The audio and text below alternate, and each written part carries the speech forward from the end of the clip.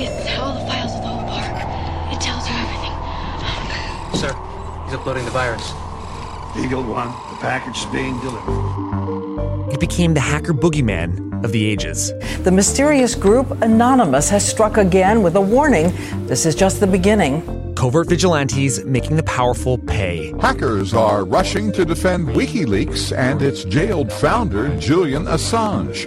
So-called hacktivists operating under the label Operation Payback have claimed responsibility for knocking MasterCard, Visa, and several other websites offline. And the inspiration for a hit TV show.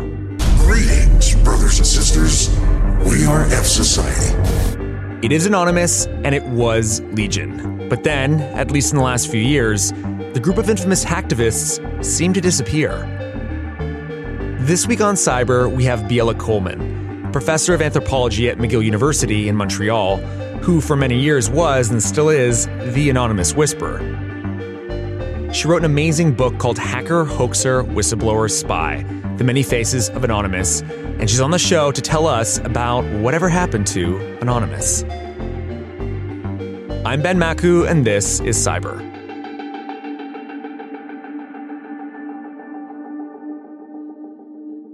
So Biella, thanks for coming on the show. This is the first time on the podcast, but you are also a consultant for us on Cyber War.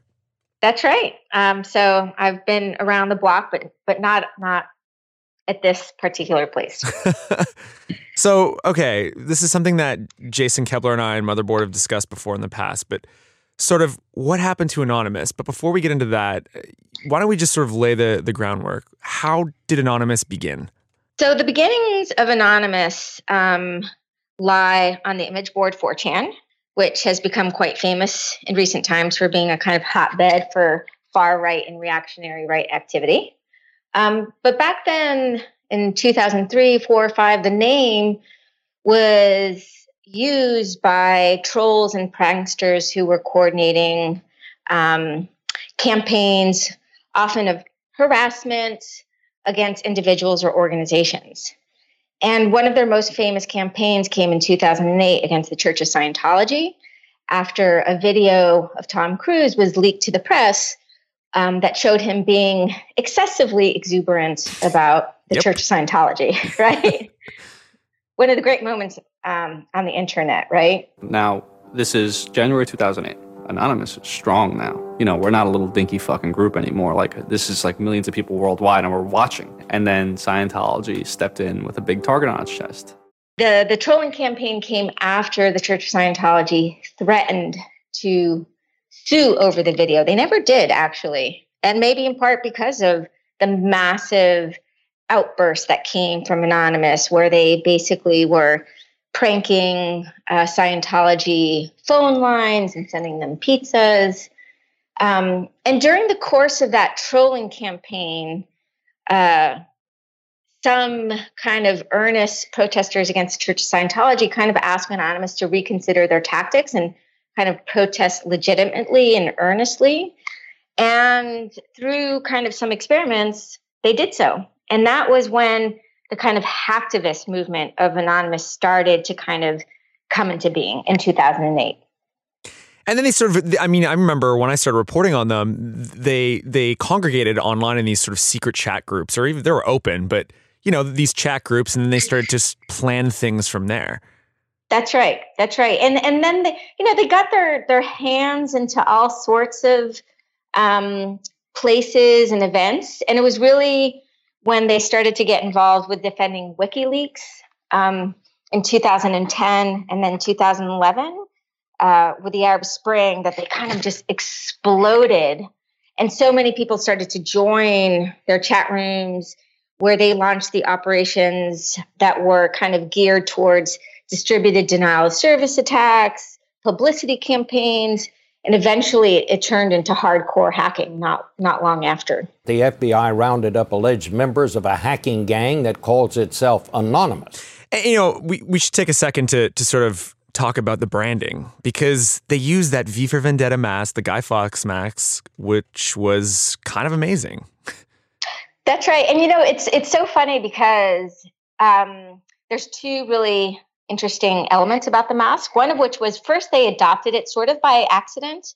When they first organized street protests against the Church of Scientology, people were like, hey, we should cover our faces to protect ourselves because Scientology was quite famous for going after protesters. And so, you know, the Guy Fawkes mask and V for Vendetta was already part of the kind of cultural atmosphere of geekdom, right? And so people suggested the mask because it was like, you know, familiar and easy to buy. And then the second element too was it became, you know, on the one hand, Anonymous was mysterious, but the mask was recognizable as a symbol. Absolutely. And it's also recognizable as a symbol of anti-government or fighting for the little guy. It's sort of this idea of vigilantism. Exactly. And it allowed kind of people to, on the one hand, understand what was otherwise a very mysterious collective. And then the videos were just so good. The like, we are Anonymous, we will remember kind of thing was so good. We are Anonymous. We are Legion. We do not forgive. We do not forget. Expect us. That's right. Their videos were very well made. They had kind of high production value to them. They were short. They were snappy. And it was one of the reasons why they were good at both recruiting people and getting word out when it came to particular operations, was precisely the videos, the large Twitter accounts, which was the kind of public interfacing side of what was otherwise a very geeky phenomena that a lot of people didn't know, you know, how to kind of tap into this world. And then, of course, it became sort of this shadowy cultural moment, even parodied on stuff like Mr. Robot, where, I mean, it's clear where the reference comes from. Oh, it was picked up everywhere in popular culture, you know, from Hollywood movies like Who Am I? No System is Safe, which is a great hacker movie that was released in Germany, to Mr. Robot, to kind of some very esoteric cultural domains. For example, there was a ballet in Boston that was all based on Anonymous, if you can believe it. That's crazy. I did not know that. I know. I had no idea that was a thing. That's right. A ballet. A ballet. They became part of the cultural zeitgeist. You know, they were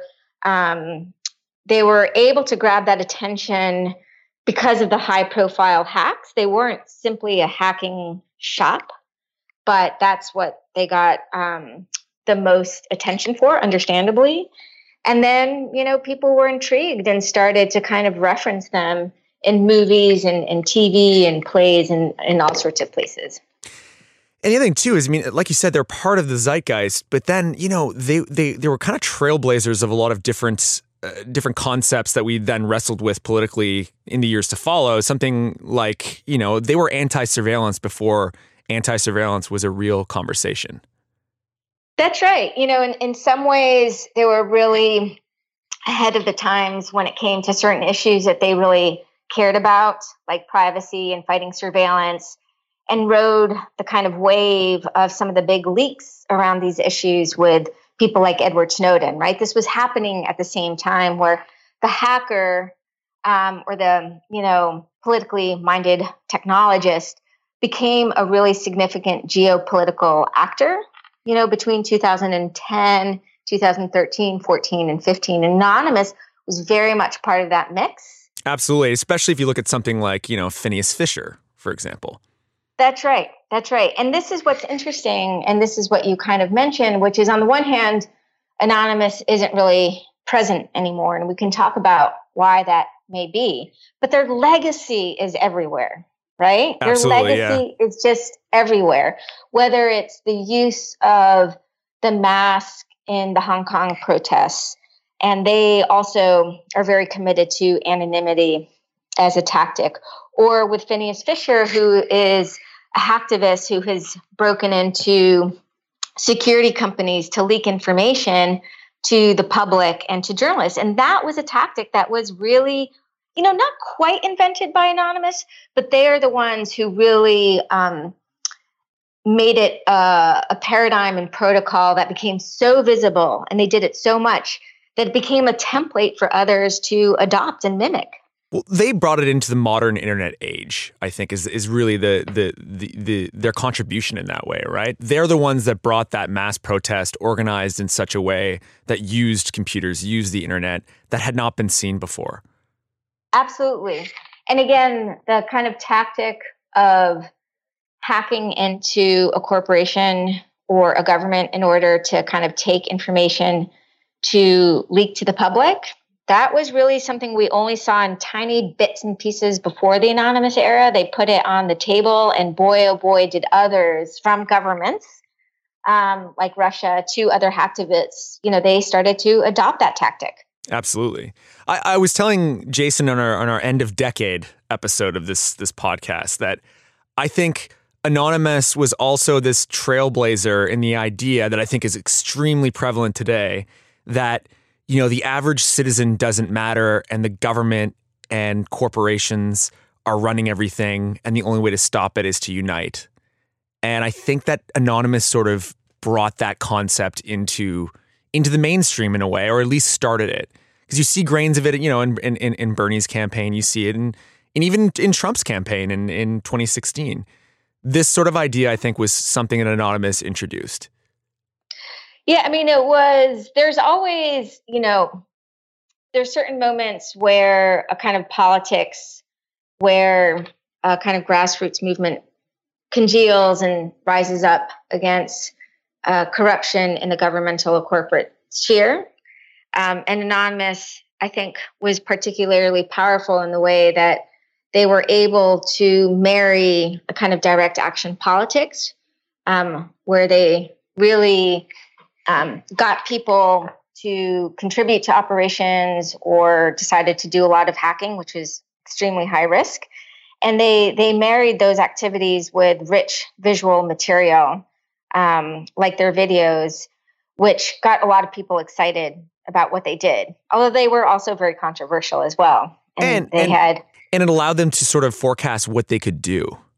Right, absolutely. The other thing, if we're going to talk about that, we got to talk about Lulzsec. I mean, probably the most successful branch of Anonymous or Anonymous, adjacent group ever. They allegedly breached government websites, major financial services, entertainment conglomerates, and law enforcement networks. 6 elite hackers from Lulzsec, an offshoot of the hacktivist group Anonymous, have been arrested in the U.S., Britain, and Ireland, charged with hacking and other crimes, which authorities say affected more than 1 million victims. That's right. So Lulzsec was composed of a handful of hackers. Many of them had been involved in Anonymous, and they kind of wanted to go on a hacking spree. And they kind of knew that some of their hacks weren't politically oriented. In part, they were just to show how bad security was, right? And they felt like they had to kind of rebrand in order not to anger Anonymous, which at that time had become pretty political. And so they kind of formed a breakaway group. Lulzsec had great imagery of a nyan cat and rainbows and pirate boats, and went on a 50-day hacking spree. And they were clearly having a lot of fun doing so. They were that kind of old school hacker, all for the lulz kind of classic hacker group. Like they really were, they're hacking corporations, they're going after things, and they were laughing about it. That's right. They're having a great time, right? And little did they know there was certainly somebody within them that were feeding information to the authorities. Eventually you're going to get caught. When you first start getting into hacking, start reading stories from like the hackers, the ancient hackers from the 80s and so on. Those guys all got caught. Most of them did get caught. So you expect it. And once you start hacking, it's the point of no return. You're not coming back. You're getting caught eventually. That's right. So one of the members, Sabu, had been tapped by the FBI. And they basically said, look, if you don't cooperate and give us information, if you don't funnel us information, we are going to, throw you in jail and do some other horrible things. And so he decided to cooperate. Exactly. So there was an informant. There was an informant. Inside. Which ended up with a few people in jail, including Jeremy Hammond, who's sort of this legendary hacker himself. That's right. So right when Lulzsec was disbanding, in 2011 during the summer, they were also some of the members reinvented themselves into a kind of more militant political group called Anti-Sec. And Jeremy Hammond, who was a very kind of activist-oriented hacker, had joined up. And it was right at that moment of transition when Sabu became an informant, and precisely some of the information that he handed over kind of helped authorities zero in and arrest some of the hackers who had been part of LulzSec and who had jumped over to Anti-Sec. And I mean, we look at something like the Stratfor hack, which is a private intelligence firm, and it was this sort of pretty spectacular owning of this company that, quite a few of them ended up in jail for it. That's right. And it was, as you said, spectacular for a couple reasons, one of which was they took the emails, they gave them to WikiLeaks, but Hammond also wanted to engage in active sabotage and deleted all of their files as well. Exactly. And the other thing was, someone like Barrett Brown, who was ostensibly their spokesperson, got wrapped into it, and he ended up serving time in prison. And, he's an interesting character as well, because this is someone who, for the crime that he allegedly committed or was convicted for, he served a lot of time, but it was pretty clear the U.S. government and the FBI was extremely angry at Barrett Brown and at Anti-Sec and just wanted to throw the book at whoever they could in order to dissuade anyone from doing something like this again. Yeah, that's a really important case to highlight because Barrett Brown was not a hacker. His skills were in kind of getting the word out, getting people on board. He was excellent kind of minister of propaganda for Anonymous. Very savvy, very, very smart. And indeed, he got in trouble. Smart guy. Very smart guy. And he got in trouble because he wanted to publish the Stratfor emails, right? And many different organizations had published on them. And simply for kind of that request, he ended up serving 5 years in jail, which is astounding and disturbing. And some time in the shoe. Right. Exactly. I mean, he's out now. Jeremy Hammond, on the other hand, is still in jail for his conviction. So he's the one that served the longest for these hacks. So we fast forward into the ISIS era, and there's all these sort of anti-ISIS operations that Anonymous engaged in, and also these splinter groups like GhostSec and Ghost Security Group. But since then, we haven't really heard a lot from, Anonymous, period. What happened? Like, whatever happened to Anonymous is sort of the question that I always ask myself. So I think that there is two places to go for trying to find an explanation as to why they kind of petered out. One does have to do with the crackdowns, where a lot of people were arrested, not just in Europe and North America, but really across the globe. There was over 100 arrests. And again, while Anonymous wasn't simply about hacking, that is certainly where it got its kind of legs at some level. It's what allowed them to capture the public imagination. And so when that kind of element was taken off the table, right, a lot of the energy that was powering the movement kind of dissipated. The other one is that, Anonymous wasn't great at kind of social reproduction or recruitment either. Their recruitment was always oriented towards particular operations, right? And also they were kind of very, very decentralized. Operations came and they went. And so there wasn't much structure in order to kind of replicate themselves over time. Which is sort of this amazing asset that they could be so decentralized, but also kind of a major fault. That's exactly it, right? So the decentralization allowed anyone to pick up the name, to start an operation, but then there was no coordination, or there was little coordination between groups. And oftentimes, if you want to exist over time, you have to think about, how do we recruit? How do we stay around? These are things that require thoughts and processes, and that's not something they ever really attended to. There also has been some suspicion of this, and I think it's true, that, some amount of the Anonymous crew kind of got sucked into that pro-Trump campaign in 2016.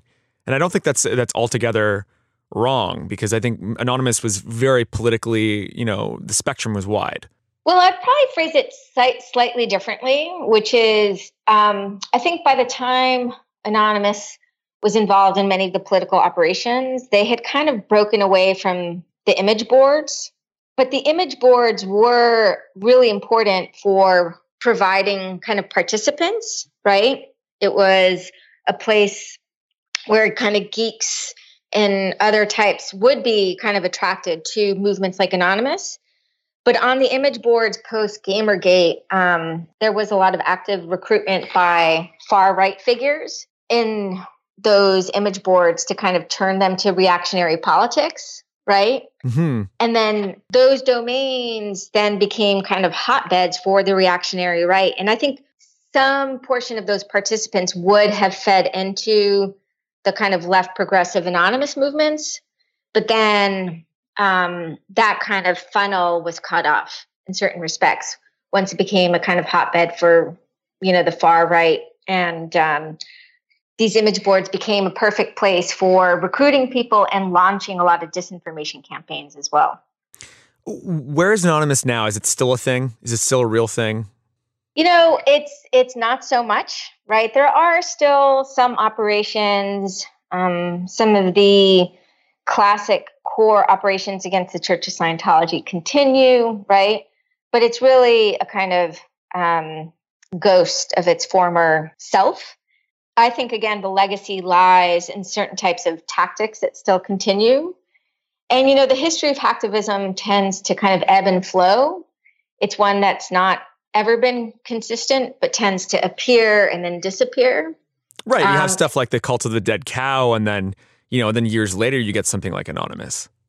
Exactly. And so I think that style of hacktivism will return. Whether or not it will take the form of Anonymous is an open question, but certainly some of the tactics will continue and do continue with individuals like Phineas Fisher. Well, I mean, your book was just an incredible telling of this extremely cultural moment. So thank you for making something like that for us all to realize what an impact it was. Yeah, it was a very exciting time. And it was great that there was a handful of academics and journalists who were embedded in a world that, would have been otherwise really hard to understand if there weren't people in the trenches following them. Do you ever still talk to some of these old Anonymous people that never actually got revealed?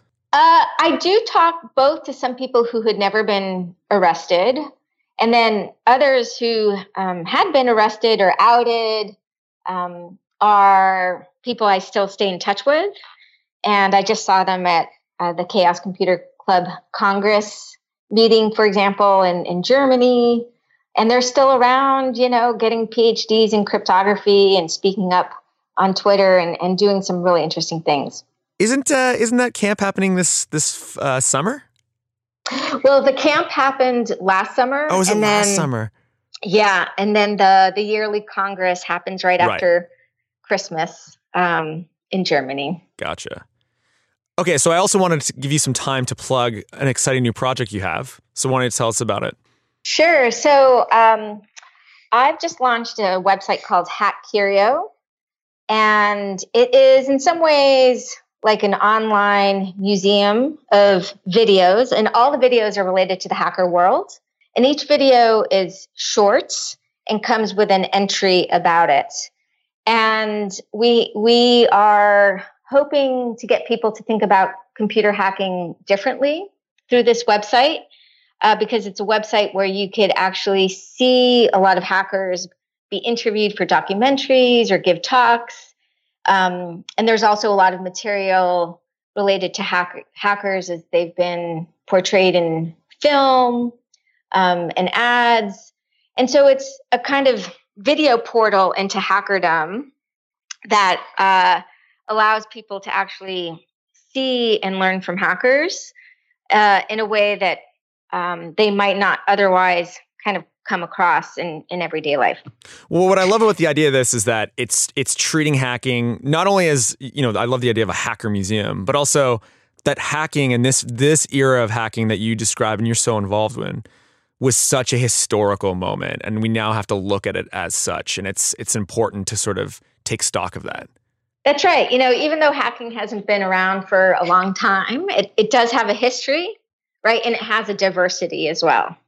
So security hackers may not be quite the same type of technologist as a free software hacker, and the hacktivist is doing some things slightly different than the blockchain developer. And so what the site allows you to do is both see the diversity of hacking and also learn about its kind of history and its contemporary manifestations as well. I went to the Spy Museum in New York, and it's a strange place. Yeah. It's also extremely expensive. I went, I was like, holy shit, this is How much is it? It's like $100. What? I showed up with a friend from Canada, and I'm like, well, I guess like we came all the way to Manhattan, like Midtown, to do this. So fuck it, guys. Outrageous. We're gonna. It is very outrageous. It was very expensive. And anyway, so one at the end of it has all this stuff about Anonymous, and I kept laughing because I thought to myself, I did think of you because I was given once, and I won't say who, but one of Anonymous's big spokespeople gave me their mask, their Guy Fawkes mask, as like a token at the end of an interview once, and I still have it. And I thought to myself, nice. That mask should probably be in this place, but this place, that some like weird feds bought a bunch of Guy Fawkes masks and arranged them in this very swank. It has nothing to do with real stuff, because I'm sure you've got some knickknacks as well. I do have some knickknacks, and I have collected an enormous amount of material, images and videos. And it's one of the reasons why I decided to create this website, is to kind of convert my private collection, which I use a little bit in teaching, into a public resource, so that others can learn. And it's great. We charge nothing for going to Hack Curio. It's all free. Good. In fact, it costs us money, but thankfully we have some resources to host the site as well. Well, thank you for coming on the pod. As always, Biella, great speaking with you. Yeah, likewise. Thanks for having me.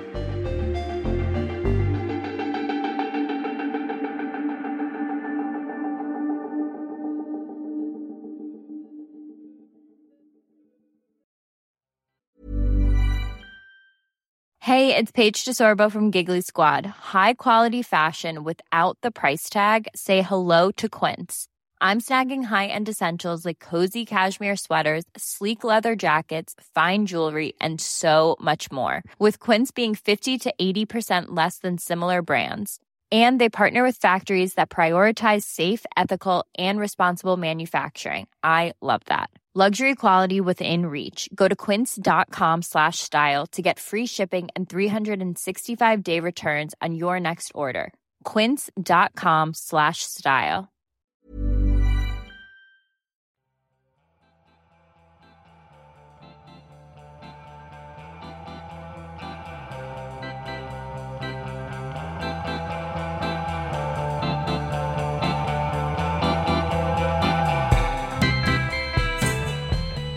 So Jason, happy 2020. Yeah, happy 2020. You missed the first Cyber of the year because you had Black Death.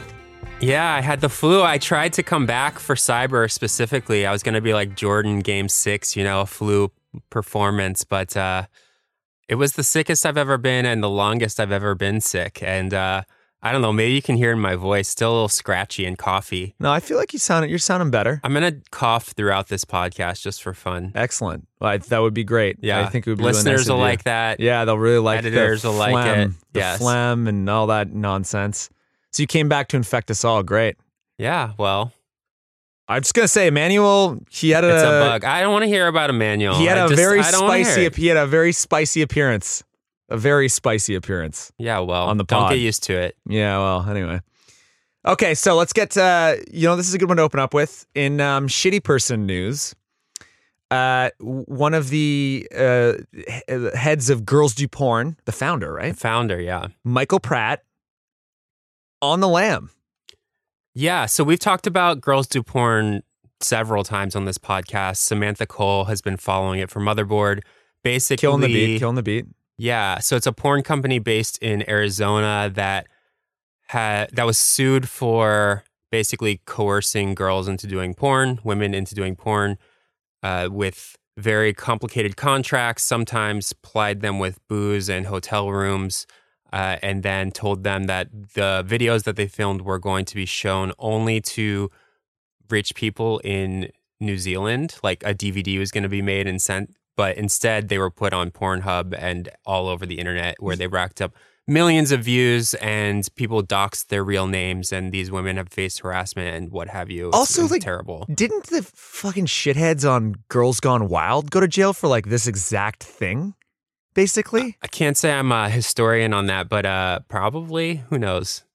Yeah, God. so it was very bad. So anyways, Michael Pratt, the founder, is now a wanted fugitive in, ironically, New Zealand, where he said that this was going to happen. Or that's apparently where he is, right? That's where they think he is. I mean, he's a wanted fugitive. No one really knows where he is. Yeah. But the FBI is actively looking for him. So that's the update. And I don't actually know if you talked about this last week because I was so sick that I didn't listen to Cyber. But the women actually won their lawsuit against him. So I think it's like $30 million being doled out to like 100 women. So all the Cyber listeners, if you have a tip on this guy, we have an article and his face is there. You can take a look. And if you've seen that guy, well, tell Sam Cole. Yeah. Michael Pratt, hit us up. Michael Pratt, slide in my DMs. I got some shit to say. So this is, here we go. We're back. My favorite. Alien Hour? Alien Hour. Cue the music. Yes. The Navy has a secret classified video of an infamous UFO incident. This is the UFO incident that Tom DeLonge made public.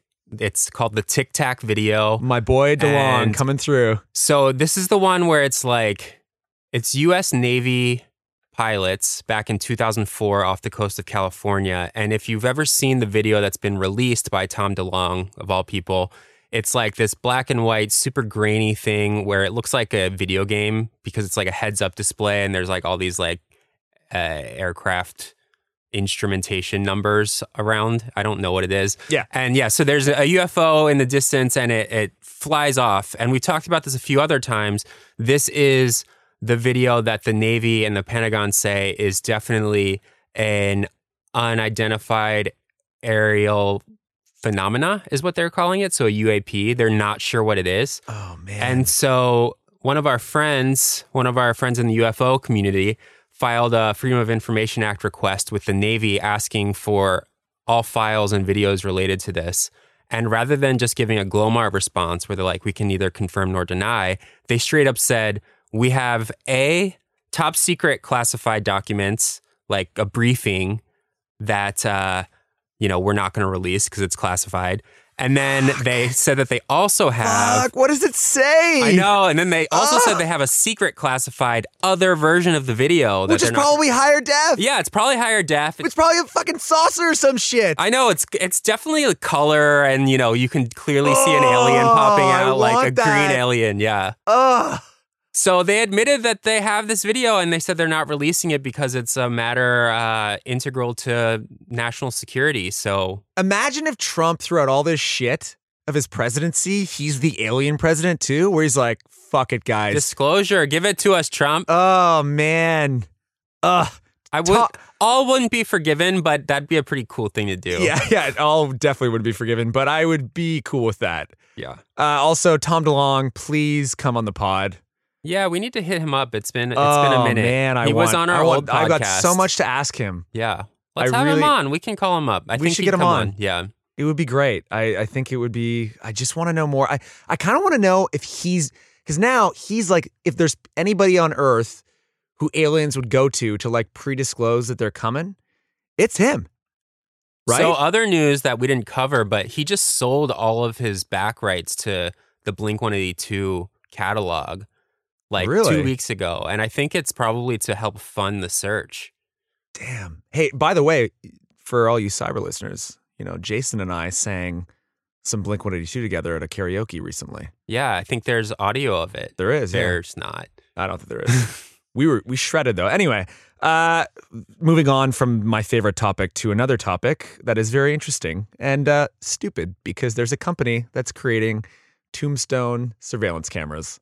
Yeah, I think that this could have been a full episode of Cyber, honestly, because this is a fucking saga if ever there was one.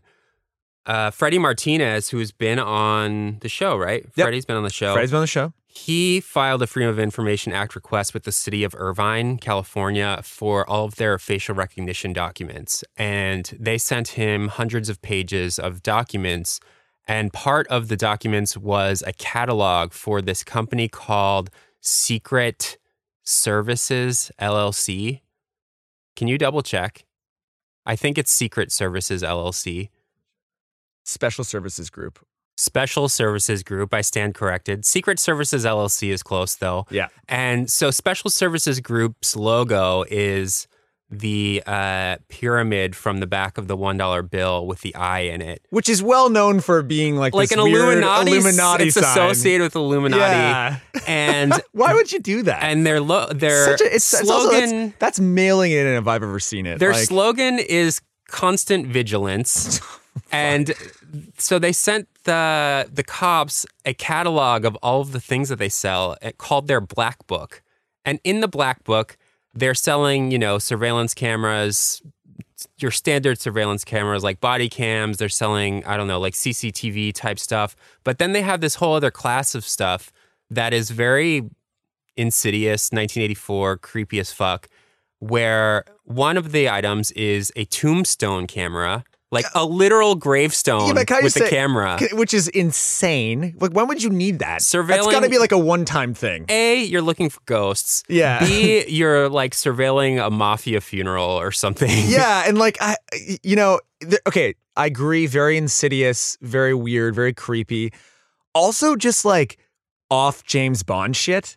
Yeah. You know what I mean? Like kind of like, again, mailing it in James Bond shit. Yeah. So the other things that stuck out to me, there's 50 different items that they're selling. And a lot of them are just like weird wires. And I don't know, it's fun to look through. But other things they're selling is a camera inside of a baby car seat. So like for children, for literal babies. Spy on that baby. Spy on the baby. And then another one was a shop vac like you'd have in a workshop or, like a... I don't know. Whatever. Mechanic's office. Yeah. If you're like vacuuming up sawdust and shit, like camera and microphone hidden in that. And then my favorite one was they had a microphone that you put inside your mouth. So it's like if you were, let's say you were going to flip on your buds and rather than like wearing a wire where you're getting patted down at the club and they're finding the wire on you and then they're going to kill you, you put a microphone behind your teeth, inside your mouth. And it also had like an earpiece that apparently you could have like a conversation with the guy in the FBI van outside and it'd play like in your mouth and only you could hear it. I don't know if this shit works, but they're like selling it. And okay, that mouth thing's kind of interesting. That's it's tight. Smart. We should use it for cyber. Yeah, we should catch some some audio. Yeah, catch that audio. Yeah. In any case, so this is very like wild, and we know now that cops are looking at this stuff and they can buy this stuff. Who knows if anyone is actually using this gravestone camera? But we're like, oh, this is an interesting thing we should write about. So Joseph Cox goes and asks for comment from the company.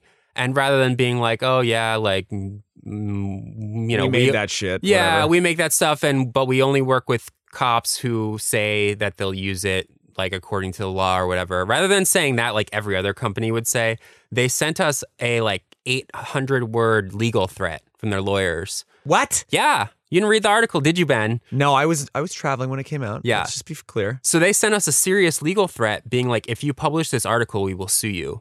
What? They said that it violated ITAR. So that's the, I actually forget what ITAR stands for, but it's like the International Trafficking Arms Regulations or something. Yeah, where it's like to prevent like weapons companies from selling weapons and missiles and shit to like foreign countries, as well as like a lot of stuff falls under ITAR. I have heard, and I told Joseph this, I have heard that this particular company also does sell to or tries to militaries. Yeah. I mean, they sell to the DEA, which is a civilian organization, but it has like a law side. And then they sell to the FBI and et cetera, et cetera. So they're like, if you publish this, you're violating ITAR, which is not true because it's literally just promotional materials. It's like, you know, a magazine of here's what you can buy. It's not like you could make something. It's pretty nice to get those types of stupid letters. Yeah, and then they also said that, like, quote, given recent world events, this would be highly irresponsible to publish. And they were referring to Iran. What is this? Yeah, they're do you have like are you Northrop Grumman and you're talking about some fucking nukes? Come on. It's a tombstone cam. Yeah, I Take mean, it easy. there's other stuff in there too, and it's also they had nothing to back it up. Also, the document was already public. It was public on this service called Muckrock. You also FOIA'd it. Yeah, it was overviewed by lawyers. Yeah. Who like for Let the it go. government who Yeah. let it go. They're like, oh, this is in the public interest. So we published, and like, you know, I don't want to get too into it, but I don't. Yeah, think let's we've not heard get from them. let's not get too cocky, but Yeah. looks like Anyways, it's a cool story. A lot of Yeah, people looks read like it. You should they're, not doing anything. go check it out. Yeah. Read it. I'll read it too, apparently. And then we've got our final one, this Colorado mystery drones story, which I know you're into because you are a drone man. You are Mr. Drone. I was the drone man. I started at Motherboard writing about drones in 2013. You were Drone Life. I was Drone Life, and this took me back. I didn't write it. Our new senior staff writer, Aaron Gordon, wrote it. Killing the game. What's Aaron. up to Aaron? Aaron, welcome to the team. Welcome yeah. to Squad. This story was sick. So around Christmas, there were all these news reports about drones flying over Colorado, like rural Colorado, and people had no idea what they were. And it was like drone panic, you know, where they're like, oh, like these drones, it's literally UFOs. No one knows what they are. Being like, oh, let's do something about these drones because they're spying on us or what have you. Like literally no one knew what they were. All these people were seeing lights in the sky and they're like, oh, must be like someone surveilling us or like kids with their drones or maybe it's ISIS in Colorado or whatever. So over the course Colorado would definitely be an ISIS target, just to for sure. Like definitely. So over the course of a couple weeks, people keep seeing these lights. And it got to the point where like the FBI is investigating, the FAA is investigating, and like 80 different law enforcement groups across Colorado and western Nebraska have called like a task force to discover what the hell these things are.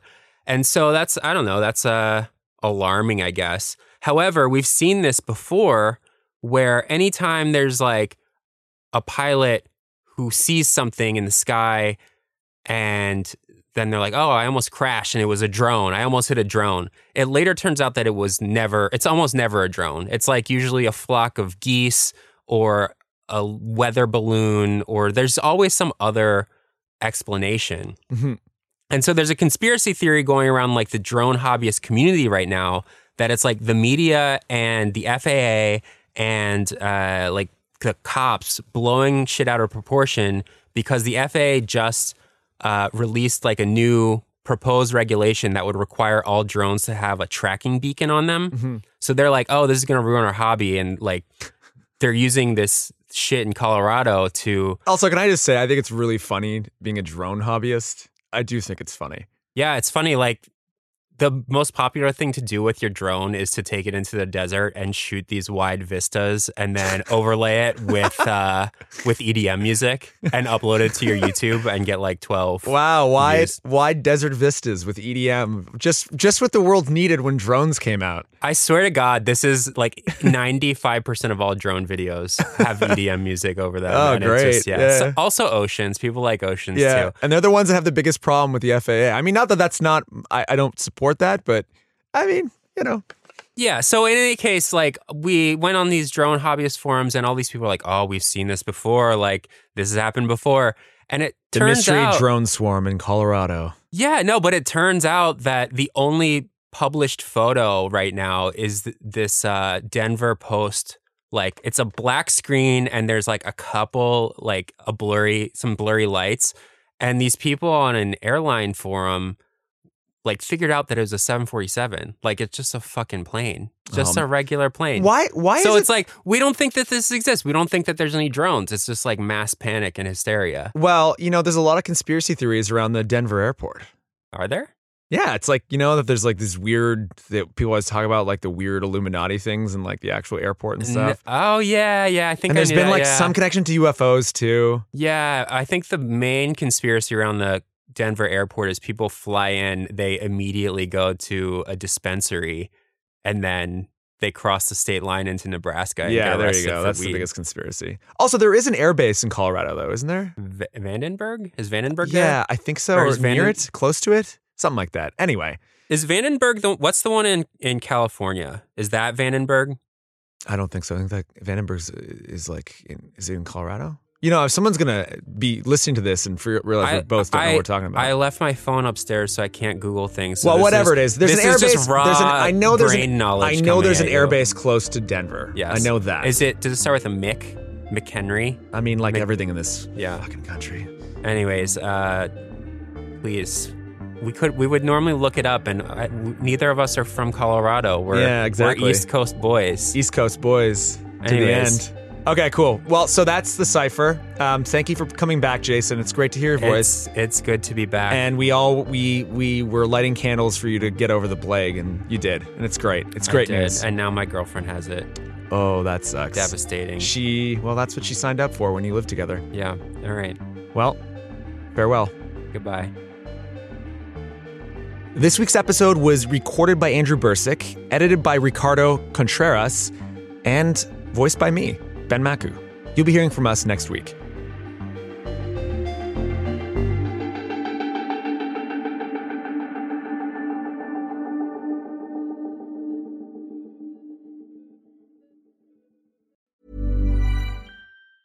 Even when we're on a budget, we still deserve nice things. Quince is a place to scoop up stunning high-end goods for 50 to 80% less than similar brands. They have buttery soft cashmere sweaters starting at $50, luxurious Italian leather bags, and so much more. Plus, Quince only works with factories that use safe, ethical, and responsible manufacturing. Get the high-end goods you'll love without the high price tag with Quince. Go to quince.com/style for free shipping and 365-day returns.